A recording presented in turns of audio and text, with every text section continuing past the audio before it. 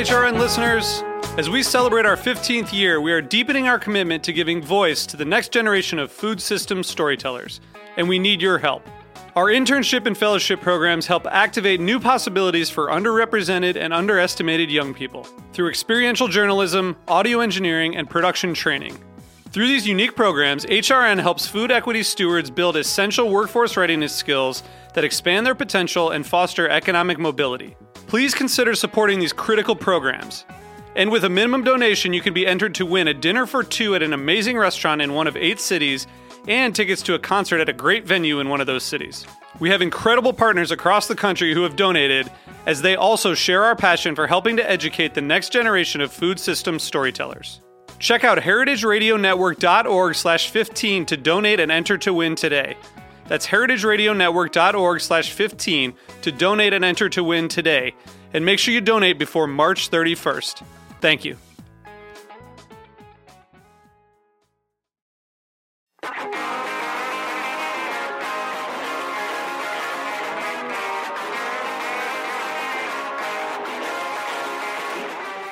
Welcome to HRN Happy Hour. It's 5 o'clock somewhere, and somewhere is still the internet as we kick off our first episode of 2021. We have something really special to share with you all today, which I'll introduce in a moment. It's a preview of a brand new show. I just wanted to say welcome back and thank you all for sticking with us. My name is Katie Mosman-Wadler. I'm the Executive Director of Heritage Radio Network, and we are so proud to have made it through 2020 with all of your generous support. Thank you for listening, and thanks for being a part of everything that we do. Today's special episode is a drop from another new HRN series called Fields. Fields is a deep dive into urban agriculture and all of the farmers who choose to work in the shadow of skyscrapers. It's produced by Melissa Metrick and Wythe Marshall, and you can find the series on your favorite podcast listening app or on heritageradionetwork.org. It's my pleasure now to hand it over to Melissa and Wythe to introduce the series. Please remember to subscribe to Fields anywhere you listen to podcasts. My name is Samantha Garner, and I'm from Boston, Massachusetts. I'm a Cheeselandian because I take cheese seriously, just like they do in Wisconsin. Go to cheeselandia.com to learn more, and if it's for you, sign up. Seeds are tiny and powerful. When we think about the origins of seeds and where they came from, it was always this idea of seeds as part of the common. These plants are a way into understanding urban ecosystems as every bit as lively as what we might kind of stereotype as a wild or a natural environment. These spontaneous urban plants are living here in our shadow in the cities, and they're thriving, and they're not always doing what we want them to do. They have their own agency. And doing that through artwork, I think it's just another way to filter the landscape and to help people focus on something they might not otherwise focus on. A perfect flower is non-binary. Great topic. Obviously, that's my whole life. So I'm glad you're doing seeds. You are listening to Fields, the podcast, with Melissa Metrick and Wythe Marshall. On Fields, we're bringing you the stories of people who are working to grow the field of urban agriculture. For money, for fun, to feed the hungry, to green the city, and for entirely other reasons, which we'll discuss today. In each episode of Fields, we'll delve into one kind of food that's grown in New York City, one technology used to grow it, or one critical element inside of it. Moreover, we'll investigate all the whys behind getting up in the morning and working as a farmer in the big city. You don't need to be a farmer to enjoy this podcast, or even a foodie. We're going to tell fascinating stories and break down the realities and possible futures of urban farming to their elements, examining each in turn. I work within the Nutrition and Food Studies department in NYU. I teach a class called Introduction to Urban Agriculture, and I manage the NYU Urban Farm Lab. I've been a grower for over 12 years. And I'm an anthropologist who writes about urban agriculture and conducts research for Cornell. I love living things, I love cities, and most of all, I love talking to people and eating free food. One note, we've been working on this podcast now for over a year, taping a lot of interviews with wonderful farmers and other experts. That means that some material predates COVID-19.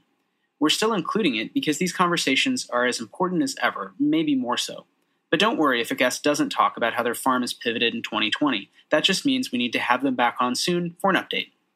In this episode, we will enter the world of seeds. We will speak to seed keepers who work with seeds to understand the world around them, their culture, and other cultures. Seeds as mirrors.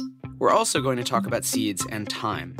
Seeds have always been a metaphor for change. They start small, sometimes incredibly tiny, and then boom, a few months later, they're plants, sometimes much bigger than we are. But this change, as amazing as it is, pales beside the act of time traveling that seeds do just by remaining viable for years, sometimes centuries or even millennia. So, seeds as time travelers. Today, you're going to hear from two artists, Ellie Irons and Anne Prococo, who work with seeds within their project called the Next Epic Seed Library, as well as Ken Green, one of the founders of Hudson Valley Seed Library, who now works on a Native American seed sanctuary through Seedshed. Before we get started, some basics on seeds. Pretty much everyone knows that seeds are baby plants. And they work just like baby animals in a sense. There's an embryo, which is the baby organism, and there's a food source, which in a seed is called the endosperm, and then there's a seed coat to protect it. Now it gets interesting, because if you have an embryo from another kind of organism, usually you can't make it go dormant. Store it somewhere far from the parent, possibly for years, in some cases 1,000 years, then move it around, and later break its slumber and grow that organism in a totally different place and different time than it originated from. So the plant, as a species, can sort of move out over an area throughout time. You can also have lots of seeds, scatter them, some of them get eaten, and some of them grow. So it's a different way of sort of thinking about reproduction. It doesn't involve a parent in the way that we think of parenting as being about care, but it involves sort of interacting with an environment and the other things in that environment. And if you're a farmer, you're definitely caring for seeds. You didn't give birth to them, of course, but you are helping them become the plant that you're interested in.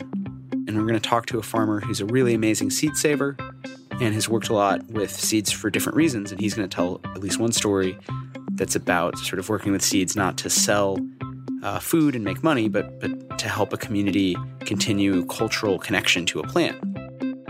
And we're also actually going to start off by talking to some artists who work with seeds for a really different reason, which is to kind of highlight plants in urban environments. There's plants all around you. Their seeds are everywhere. Even if you live in a big, polluted, noisy city, there are plants just growing, which on the surface is kind of like, yeah, no, I get that. But in another sense, I mean, take a minute to go outside, look at a plant.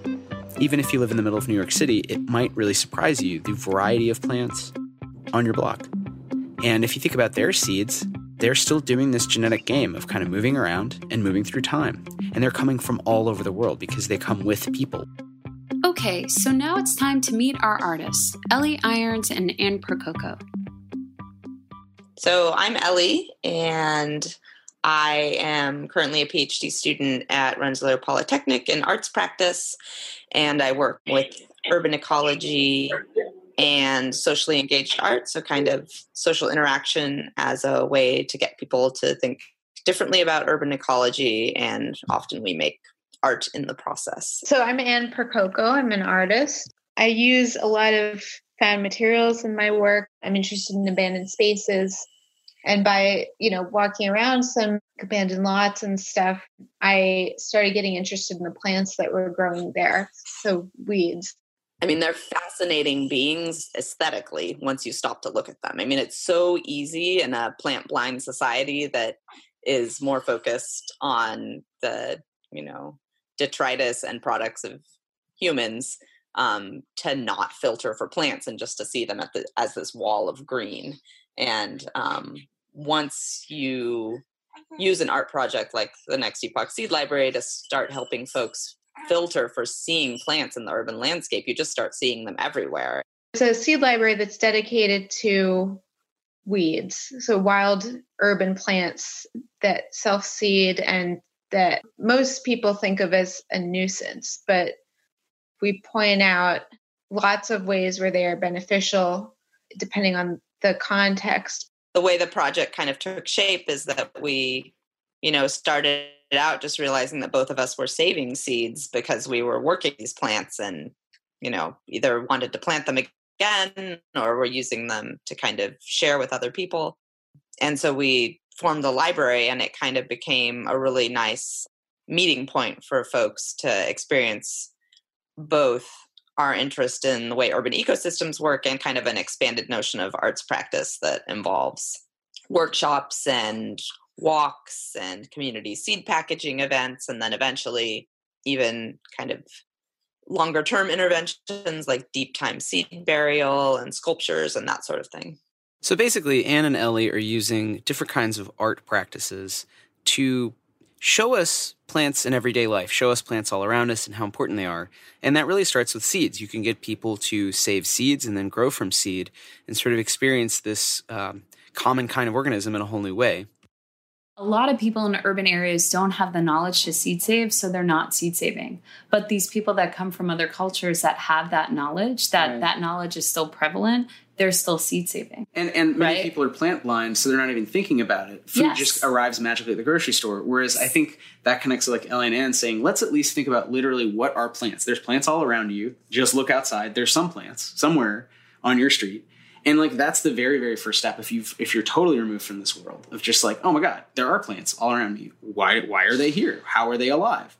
All the way to these more sophisticated conversations around like which heirloom tomato is the best. Yeah, but also where are these plants in context to the larger environment and world? Totally, yeah, right. Not on their own, but as part of my social world, the environment that we all share. But even farmers who work with seeds all the time sometimes don't think a lot about where the seeds are coming from. Ken had his own take on being plant blind. So I'm Ken Green, and I've been working with seeds in different ways over the last 16 years. I started by starting a seed library when I was still working in a public library.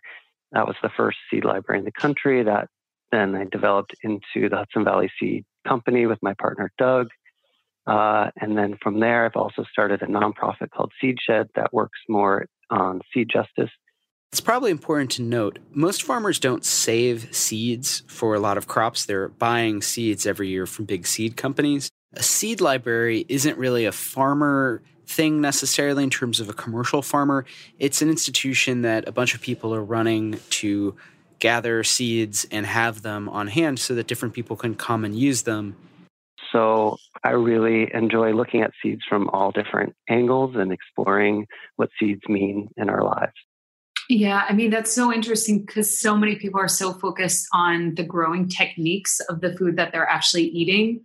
And yet, how many people question the growing techniques of where they're getting their seeds from, right? Exactly. Yeah. It's like a mind blown moment all the time when I'm like, well, where do you have an organic farm, let's just say. And so most organic farmers are doing it because their values align with that type of land use, right? They're not just doing it because they think they're going to make more money or, for the most part, or they think it's cool. Like it's more work. It's more complicated. Yeah. You have to be a little bit passionate and like have an extra level of caring about the earth and soil and the environment to choose to become certified organic. So then why would a certified organic farmer buy seeds that aren't certified organic and support a farm that's actually using far more toxic chemicals in their farming practices? You're allowed to use more chemicals for something that's not edible on a seed farm. Why would they give their money to that type of practice that goes against what they believe in terms of their own land use? It really goes back to the 1930s or 1940s of the introduction of hybrids and the way that the seed industry started to consolidate around thinking about profit and how to make more money off of seeds, that really led to this manufactured invisibility of where seeds come from. As you can probably tell, Ellie and Anne and Ken all think a lot about the history of agriculture. So not just what are practices today, why do we breed plants the way we do, but where did people used to get seeds from? How did they preserve the qualities that they wanted in plants? And that's led them to go back to seed saving and thinking differently about plant breeding. For the most part, the bigger players aren't breeding for urban agriculture. Yeah. They're not thinking about rooftop conditions and the exposure and the wind and, the shallow soils. There's a lot of things that we can do through selection to improve varieties for these types of microclimates or niche climates. Mm-hmm. So we love the idea that a rooftop farmer could get one of our varieties from us and say, here's what's working for me. And now I want to tweak it a little bit to make it really work for rooftop growing. So why were these other corns bred to be so tall? And why were they bred so that they hold the corn higher on the stalk? It's all about industrial agriculture and the size of the equipment. You want the corn to be high off the ground. The combine can come through. If the corn is low to the ground, like it is on these dwarf varieties, the combine can't actually harvest them. And so, we tend to just accept the variety for what it is and be like, I guess that's just the way that variety, is. But we've been cultivating and selecting varieties as like humanity for 10,000 years. Mm-hmm. And any variety you pick up, you can start to trace back and say, okay, why was this decision made? Why was it changed in this way? Why was it selected for this? And, depending on what part of that agricultural history you're intersecting with, you can actually start to understand that plants that we depend on for food weren't just made that way. You can't go back 1,000 years and find the same plant with the same traits. And so those historical factors, social factors, when we really start to dig into seeds, we see that, racial equity, economic equity, social justice, politics, war, like all of these different social factors also shape the plants. It's not just a sort of biological imperative of what performs better or worse, but the way that agriculture has changed, land use has changed, populations have changed, also changed plants. I think that is the pushback that, again, is very valid against GMOs or now against people saying, oh, we have this gene-edited crop that's going to be great, it's not even transgenic, is the unintended consequence or just fortifying that system where we're just growing a lot of one thing. And if that's to me, if that's a major flaw in the system, then changing out that one thing doesn't really fix it overnight. Yeah. So is the actual problem making seed a commodity? Similarly, Ellie and Anne are also thinking about timescales of thousands of years and big changes in agriculture. Basically, we heard some of these news stories about seeds being regenerated after thousands of years of being dormant. So the Jerusalem date palm seed that was found in ruins in the Middle East and then sprouted into a new date palm after 2,000 years is and then is now reproducing. I remember and that. It's kind of a strain of palm, that doesn't exist anymore. So we heard that story and a few others like that. And it's just really captured our imagination. So we started thinking about how to frame that so people could imagine burying a seed now and having it unearth in a new climate future and what that would be like and what kinds of seeds you might choose to bury, and pointing out that we're surrounded by seeds that have already adapted to live with us. And they're actually already kind of living in the future because cities are hotter and they're more polluted and they're more fragmented. And these are the plants that can deal with that. So what happens if we bury them and imagine them waking up in 100 years or something? And the way they travel through time is basically that they stay alive with a very small amount of energy. They've just got this little tiny germ in them and they're not dead. They look dead to us. They look like an object, but they're alive. And then they hang out in the dark, in cool, dry places or frozen places until they get the signal that it's time to grow again. And so Ellie and Anne are incorporating time-traveling seeds into their art. Right now, we're working on a project called Lawn Redisturbance Laboratory, where we take a section, a 1 by 1 meter section of a very institutional type of uniform lawn and remove the turf and then basically see what grows there from the soil seed bank. That project gets at something that I would say generally about working with seeds is that they're so small and there's so many of them and they're so easy to overlook. But if you slow down and really study them, they're just incredible. one thing that the Law and Disturbance Laboratory gets at is the fact that they can travel through time, which when you start talking to people about that, it's kind of mind-blowing. So we got inspired to do some of these deep time seed burial projects.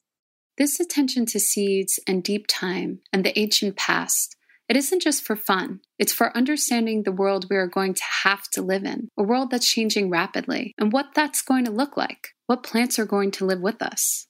Cities have sort of like climate change happening faster. Because of heat island effect? Yeah. Heat island effect and habitat fragmentation and in some cases, heavier levels of toxicity. Yeah, I've heard urban ecologists say these plants are living in the future, like 20 years ahead or something like that. I'd never heard traveling that. again. That's so interesting. And by the way, heat island effect is the fact that cities are often a lot warmer than the rural area around them because of human activity. Basically, if you pave over soil and cut down trees, then you're reducing moist, cool landscape, and you're replacing it with often impervious surfaces like asphalt that are also really good at absorbing heat.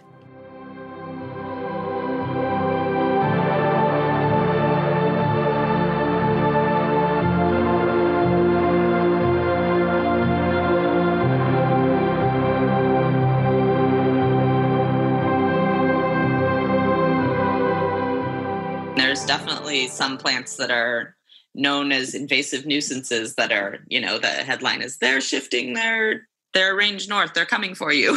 But I think it is happening. But at the same time that some humans are beginning to worry more and more about what plants near them are native or not native, how plants are adapting, who's coming for whom, there are other people who are just trying to keep the plants they've had for a long time, they've cultivated, alive. So this whole question of who sees which plants and the sort of valence, the emotion we assign to them, is really interesting when you look at someone who's growing seeds and thinking about native or local types of seeds for completely different reasons. So not to raise awareness about climate change in our environment. But, well, here's Ken Green. Sometimes seeds are endangered. They might disappear. They're significant to a certain culture or a certain ritual or a certain cultural foodway, and they don't currently have a home that is able to take care of them. So the sanctuary is a place to bring those seeds in during this in-between time to say, we have the resources here and the skills here on our seed farm at this sanctuary to care for these seeds and make sure they're not going to disappear. During which time, we need to do work in whatever community that they came from to say, how can we support you so that when these seeds come back to you, you have what you need to care for them. Sometimes that's land. Sometimes that's infrastructure. Sometimes that's skill building. It's so based on the history of that community, what type of oppression they've endured, whether they have a land base or not, why they have a land base or not, how much interest there is. There's a whole lot of factors that go into that. So with the Native American Seed Sanctuary, we began working with the Indigenous Seed Keepers Network and Haudenosaunee community in Akwesasne, which is in northern New York. It's actually half in Canada and half in northern New York. Identifying varieties that needed sort of more immediate help and a sanctuary to be in while we work with them to develop what they need. And we do things the way that they would like us to do them. We work with the varieties that they're expressing need help. And then all of those seeds go back to the community. Some of those seeds become seed stock for future grow outs. And in many cases with the corn and beans, it also becomes food that can be part of ceremony, that can be part of cultural foodways. And Ken puts this thoughtfulness about what seeds mean into all the things that he does.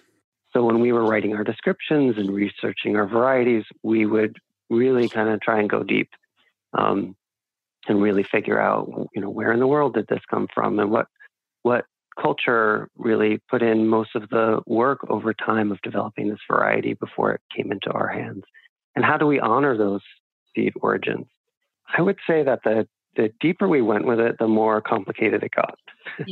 And when you think about sort of identity and culture and this idea that in many ways, the modern seed industry has been all about erasing culture from seeds, redefining seeds as a commodity, taking them out of their cultural context and just turning them into a profit-driven, inanimate object. But then when we started learning these stories and telling these stories, we also started having these moments where we were like, well, are these our stories to tell? When we sit down to eat, all of us are sitting down to a global plate. There's very few foods, on our plates that just came from, your personal ancestry. So we're in this seesaw of everything is global, and yet we want to honor the origins and the culture of where these seeds come from without being extractive, without, tokenizing. Yeah. And how do we do that? So Seedshed, the nonprofit that I started, sort of came out of exploring these ideas of seed ethics and seed origins and seed stories, and really saying, maybe the seed company, isn't the best place to really deeply explore these issues. Mm-hmm. And that for a lot of this, maybe, I'm not always the right leader for that. And that when we really get into it, it's better to work within the communities that those seeds came from to figure out what do those communities actually need? What do the seeds mean to them? How do they want their own stories told and represented? What does seed sovereignty mean for them? And,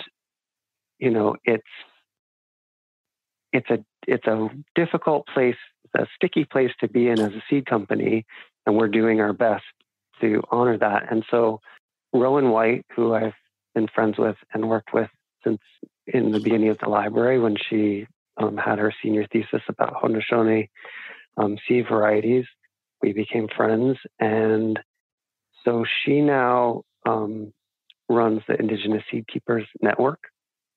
And so we started doing more work together to explore these questions cross-culturally, and really start thinking about what does it mean to share seeds ethically, share these stories in a responsible way, and actually support seed sovereignty. So the Native American Seed Sanctuary Project really grew out of these questions in a way, looking for a different model. There are other white-led, white-centered organizations in the past and currently that have worked on preserving, I don't know if you can see my air quotes, but preserving seeds, but it's done in this way of white people doing something that they think is valuable for another culture, rather than the other way around, which is starting with listening and saying, we have some resources and we have interest in this, how can we support seed sovereignty within your community? It's a very different way of working with seeds than the commercial model. And we've been really just lucky that the Hudson Valley Farm Hub, which is a nonprofit farm project just up the road from us, really wanted to be part of this sanctuary project and has been allowing us to use land on their farm, is funding the project, gives us lots of technical support. And, when I need to drive 130 posts into the ground, the Hudson Valley Farm Hub farm crew comes and helps me do that so that my arms aren't falling off. So it's really been a really incredible partnership between different cultures, between different types of farms, because they do a lot of commodity trials and commodity farm type work at the Hudson Valley Farm Hub. And within that, there's this sanctuary with sacred varieties growing, and it helps them redefine and understand their relationship to seeds and plants. It helps us manage the program and grow really healthy seeds to return to rematriate to Akwesasne. And it hasn't been without complication. A lot of the work is about trust building, as much as it is about identifying the varieties and learning how to grow them and figuring out the logistics of sharing that. And actually, just this morning, we had the seed ceremonies for planting. And so 5 of our partners from Akwesasne came down to the farm to hold the ceremony. And we had, we met and we talked about what's the big picture here? What are we trying to do? How are we communicating about it? What's going well? What's still difficult? How is this being received in other Indigenous communities close to Akwesasne? How is it being perceived? It's absolutely one of my favorite things that I'm working on, and absolutely one of the most sort of heart-centered and emotional seed projects that I'm working on. So this story is really powerful for a few different reasons. And I think one of them is that seeds can connect you through time in different ways, especially culturally. But the you is really important there.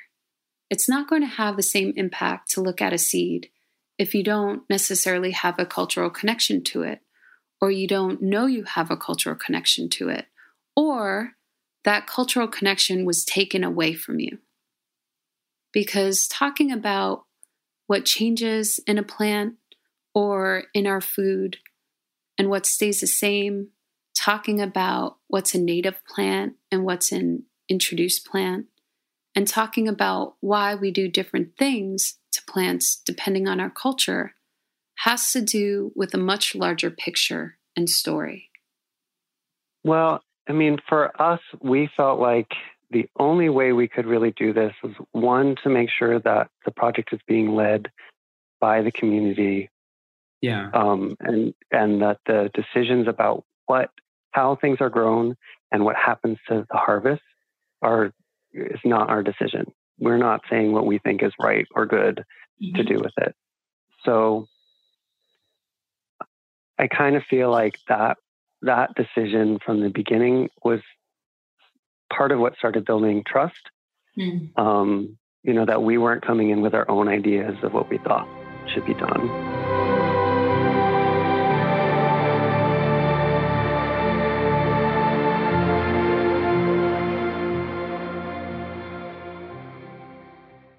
This episode is brought to you by Wisconsin Cheese.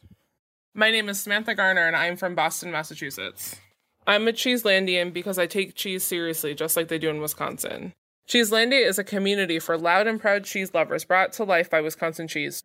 I know that I can always cook amazing food with their cheese, and it's even good enough just to snack on. As a Cheeselandia member, I know there is always a supportive community behind me who always gets as excited as I do about cheese. Go to cheeselandia.com to learn more, and if it's for you, sign up. Check us out on Instagram at Cheeselandia.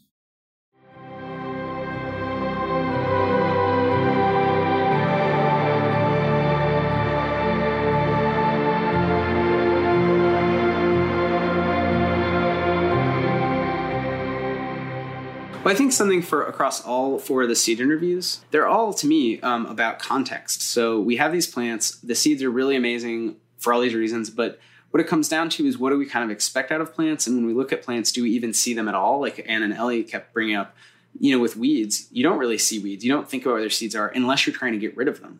And so it's a really different question to just make people look at them a different way and say, we're not trying to get rid of them or not. We're just looking around our city and noticing, actually, the city's full of plants.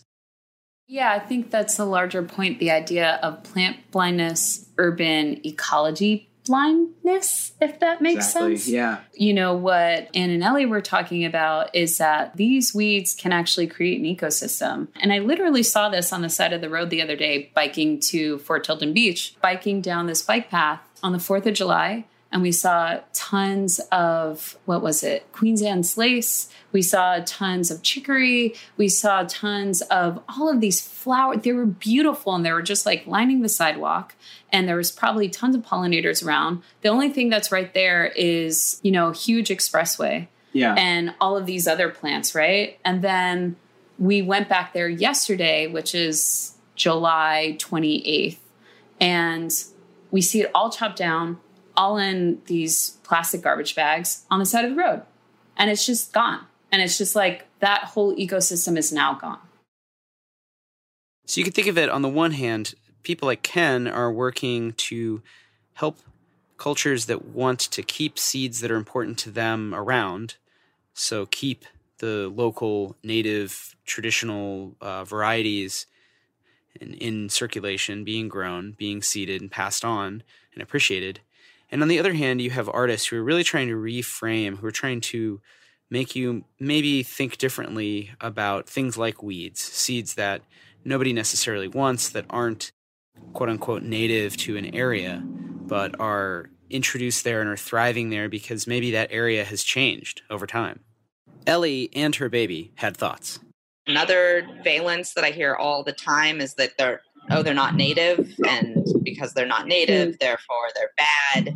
It's this equation of like native, not native, or introduced always means out of balance or always means invasive. And so often in the city, they're living in places that are already damaged and where whatever we think of as a native habitat is so far from being present anymore. Like their lamb's quarter growing in a place that used to have marsh cordgrass. Like that cordgrass can't grow there anymore. It's no longer an estuary. I read something where Rebecca Solnit said that environmental problems are actually cultural problems, and I think that's true. So in that way, it makes sense to try to affect some kind of change in people's minds through art.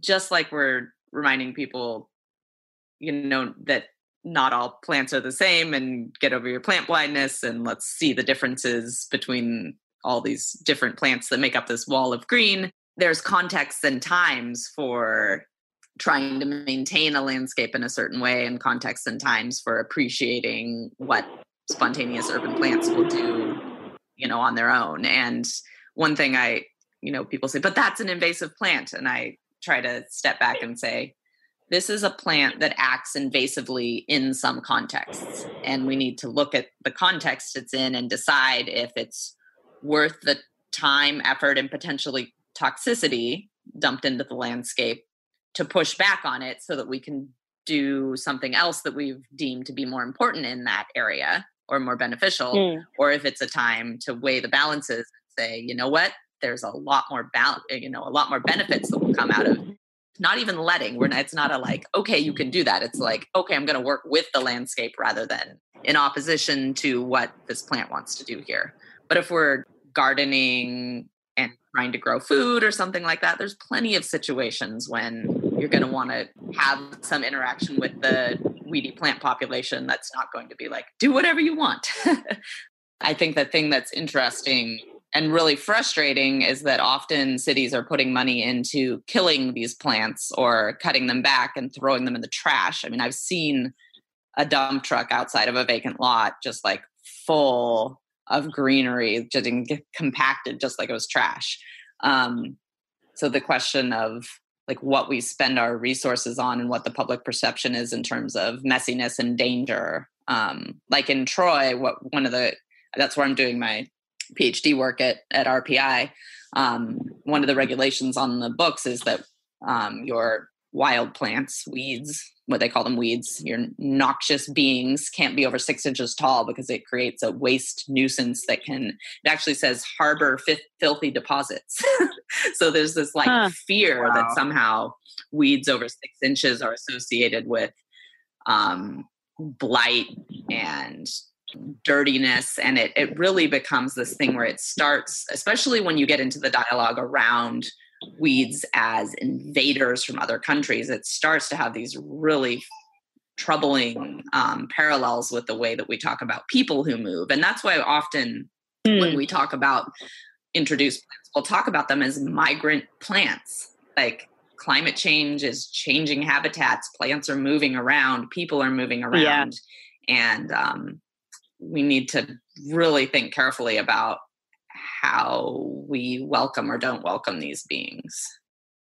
I've heard it echoed also in terms of the outbreak of populism and nationalism in the United Kingdom, Brexit, and this kind of folks you might otherwise be like, environmental activists, I agree with them. And then wait, there's this strange nativism of wanting to shut down the borders and save a nostalgic vision of the countryside. And in the moment of climate crisis, where the idea that you would try to roll backwards to get back to something that the Earth system is telling us we can't have anymore, at the same time you're shutting down your borders to refugees. It's just messed up. So, once again, plants have some relation to human identity, including identity as a grower, as a seed breeder. And that's really where we want to leave this episode.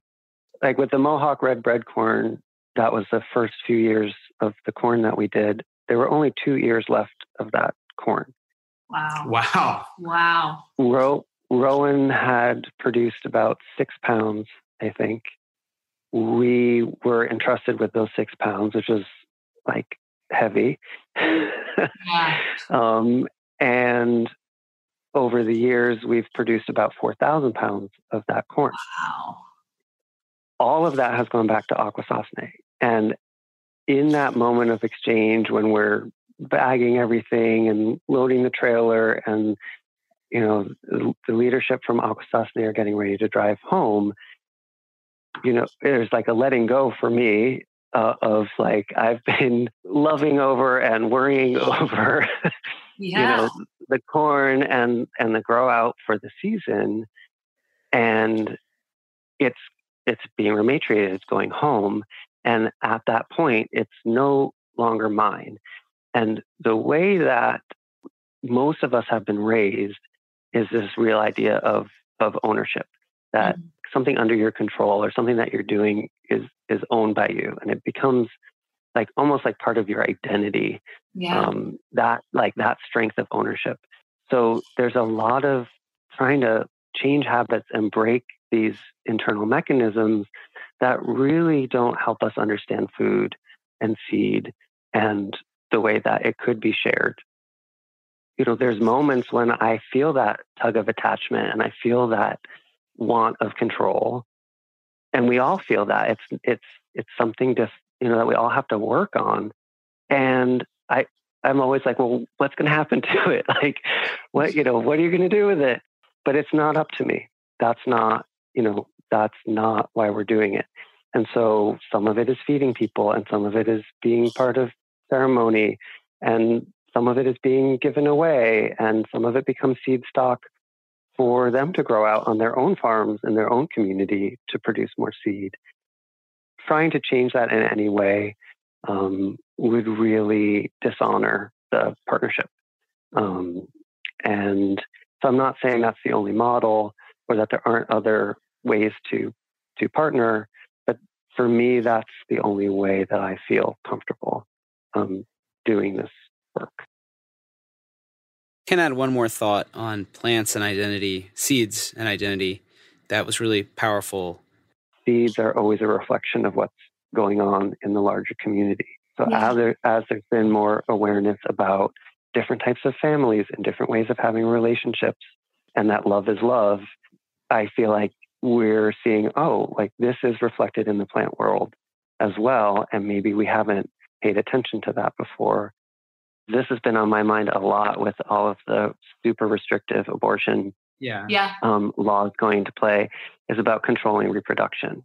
Yeah. So, there's this ongoing fight to control reproduction, and that's been going on with plants for a long time too. And when we look at genetic engineering and hybridization and a lot of these other techniques, it's all about controlling reproduction. We were talking a little bit about identity and politics and farming and seed. Being a queer farmer in the beginning really felt like are we going to fit in to this farming world, which the farming world like we started in felt very white and very straight. I think in a way, choosing seeds or being chosen by seeds, there's a very queer kind of role that I feel like we've played in the larger food industry in being this kind of weird farm of, trying to rethink how seeds are grown in our region and new ways of sharing them. And I've been really excited to see more thought and more work coming out around queer botany and really starting, from the beginning of being a seed saver for me, I was like, here's the area that we impose on plants of male and female. And we treat all plants into this binary system, even though there's lots of plants that really don't fit into that binary system. It was just sort of the early straight white men who were trying to create a structure for understanding plant reproduction. Were using the model that seemed the most human to them and imposing them on the plants. And so I've always just had these feelings around, well, that doesn't really make sense. Like this plant has a perfect flower that has all of its parts inside its one flower and can pollinate itself and reproduce. Like, why are we calling that male and female? This plant has two different flowers on one stem that need to pollinate with other two different flowers on other stems. Is that really like a male plant and a female plant? No, it's not. Every plant has both. The idea of us putting these binary terms on plants in the environment and, having plants being male or female. There's a zine that came out recently from Interlocking Roots, which is a queer farming group, called Perfect Flower, where they were really like delving deeper into these sort of feelings that I've been having over the years. To really say, is this really the best way to understand plant biology with this binary? And also, how has this affected our food system and the way that we share seeds and the way that we view seeds and the way that we view food? Most plants aren't male and female, and him kind of putting that into our cultural context today and all of the political things that we're kind of dealing with non-binary bathrooms, the right of, sexual reproduction or not, like the control, going back to that control. Just so immediately, the idea that you would look at plants and think about your own identity through their kind of lens. It seems really simple now that he pointed out some of these things so like eloquently, but it is something that, I feel like, okay, I know sort of how plants work, but I hadn't really thought of what that would mean if you were personally, if that was a big part of your identity, questioning these gender binaries in humans, that of course, as soon as you're learning the stuff about plants, you'd be like, oh yeah, this is like rad. This is, how nature works. It's not that simple. It's not, this nuclear Freudian family. Exactly. It's not. As more people are growing or people are growing from different backgrounds, from different identities, and how the culture is changing of how we're looking at plants and how we're looking at propagating these plants and how we're looking at sexual reproduction, just the idea of how we're looking at nature and how if we're putting our cultural concepts on it or not. Yeah, I think the idea of context here is really interesting where we in a meta way, we wouldn't, I think, have ever asked about his sexuality. It was just not something that I was going to ask him about and I wasn't thinking about. Yeah. So when he brought up his experience of becoming a professional farmer and just thinking differently about plants, why he does what he does and how he thinks and how that very understandably is a big part of his life and his identity. And in the area where he lives now, that when he first moved to a more rural setting, was worried about, oh my God, am I going to fit in? Because as you say, there's this image in American culture of farming as this kind of whatever old school. I don't know. Or am I going to be in danger? Right. Yeah. And I definitely think in terms of what I'm learning, especially I've been reading a lot more about farming and blackness because of the Pigford cases and the fact that the United States government has basically as a policy since the Civil War driven black people off their land. And so that has changed what farming has looked like because it worked. You know, they were very successful at it for over 100 years. So nowadays, you know, Farming While Black, to, you know, Leah Pennon's book, I mean, that title alone is really calling out the context immediately and saying like, yo, this is going to be different than Farming While White because for many reasons beyond like normal systemic racism. Like there's been especially bad systemic racism in agriculture. Yeah. And that's something that until the Pigford cases, I hadn't really thought of. I thought of rural and urban and thought there'd be a kind of similar mix and similar kinds of racism. But I think these questions of what it feels like to get up and grow, that is exactly why I do this podcast. To me, I find it so interesting how different people think of themselves in relation to plants and the environment. But especially like for Ken, farming while queer. And specifically breeding. And specifically doing this sexual reproduction with plants.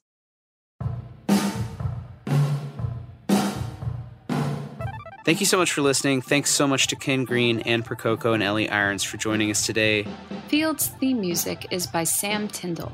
Our amazing producing engineer at Heritage Radio is Liam Warner. Fields is powered by Simplecast. Thanks for listening to Heritage Radio Network, food radio supported by you. For our freshest content, subscribe to our newsletter. Enter your email at the bottom of our website, heritageradionetwork.org. Connect with us on Instagram and Twitter at heritage_radio. You can also find us at facebook.com/Heritage Radio Network. Heritage Radio Network is a nonprofit organization driving conversations to make the world a better, fairer, more delicious place. And we couldn't do it without support from listeners like you. Want to be a part of the food world's most innovative community? Subscribe to the shows you like, tell your friends, and please, join the HRN family by becoming a member. Just click on the beating heart at the top right of our homepage. Thanks for listening.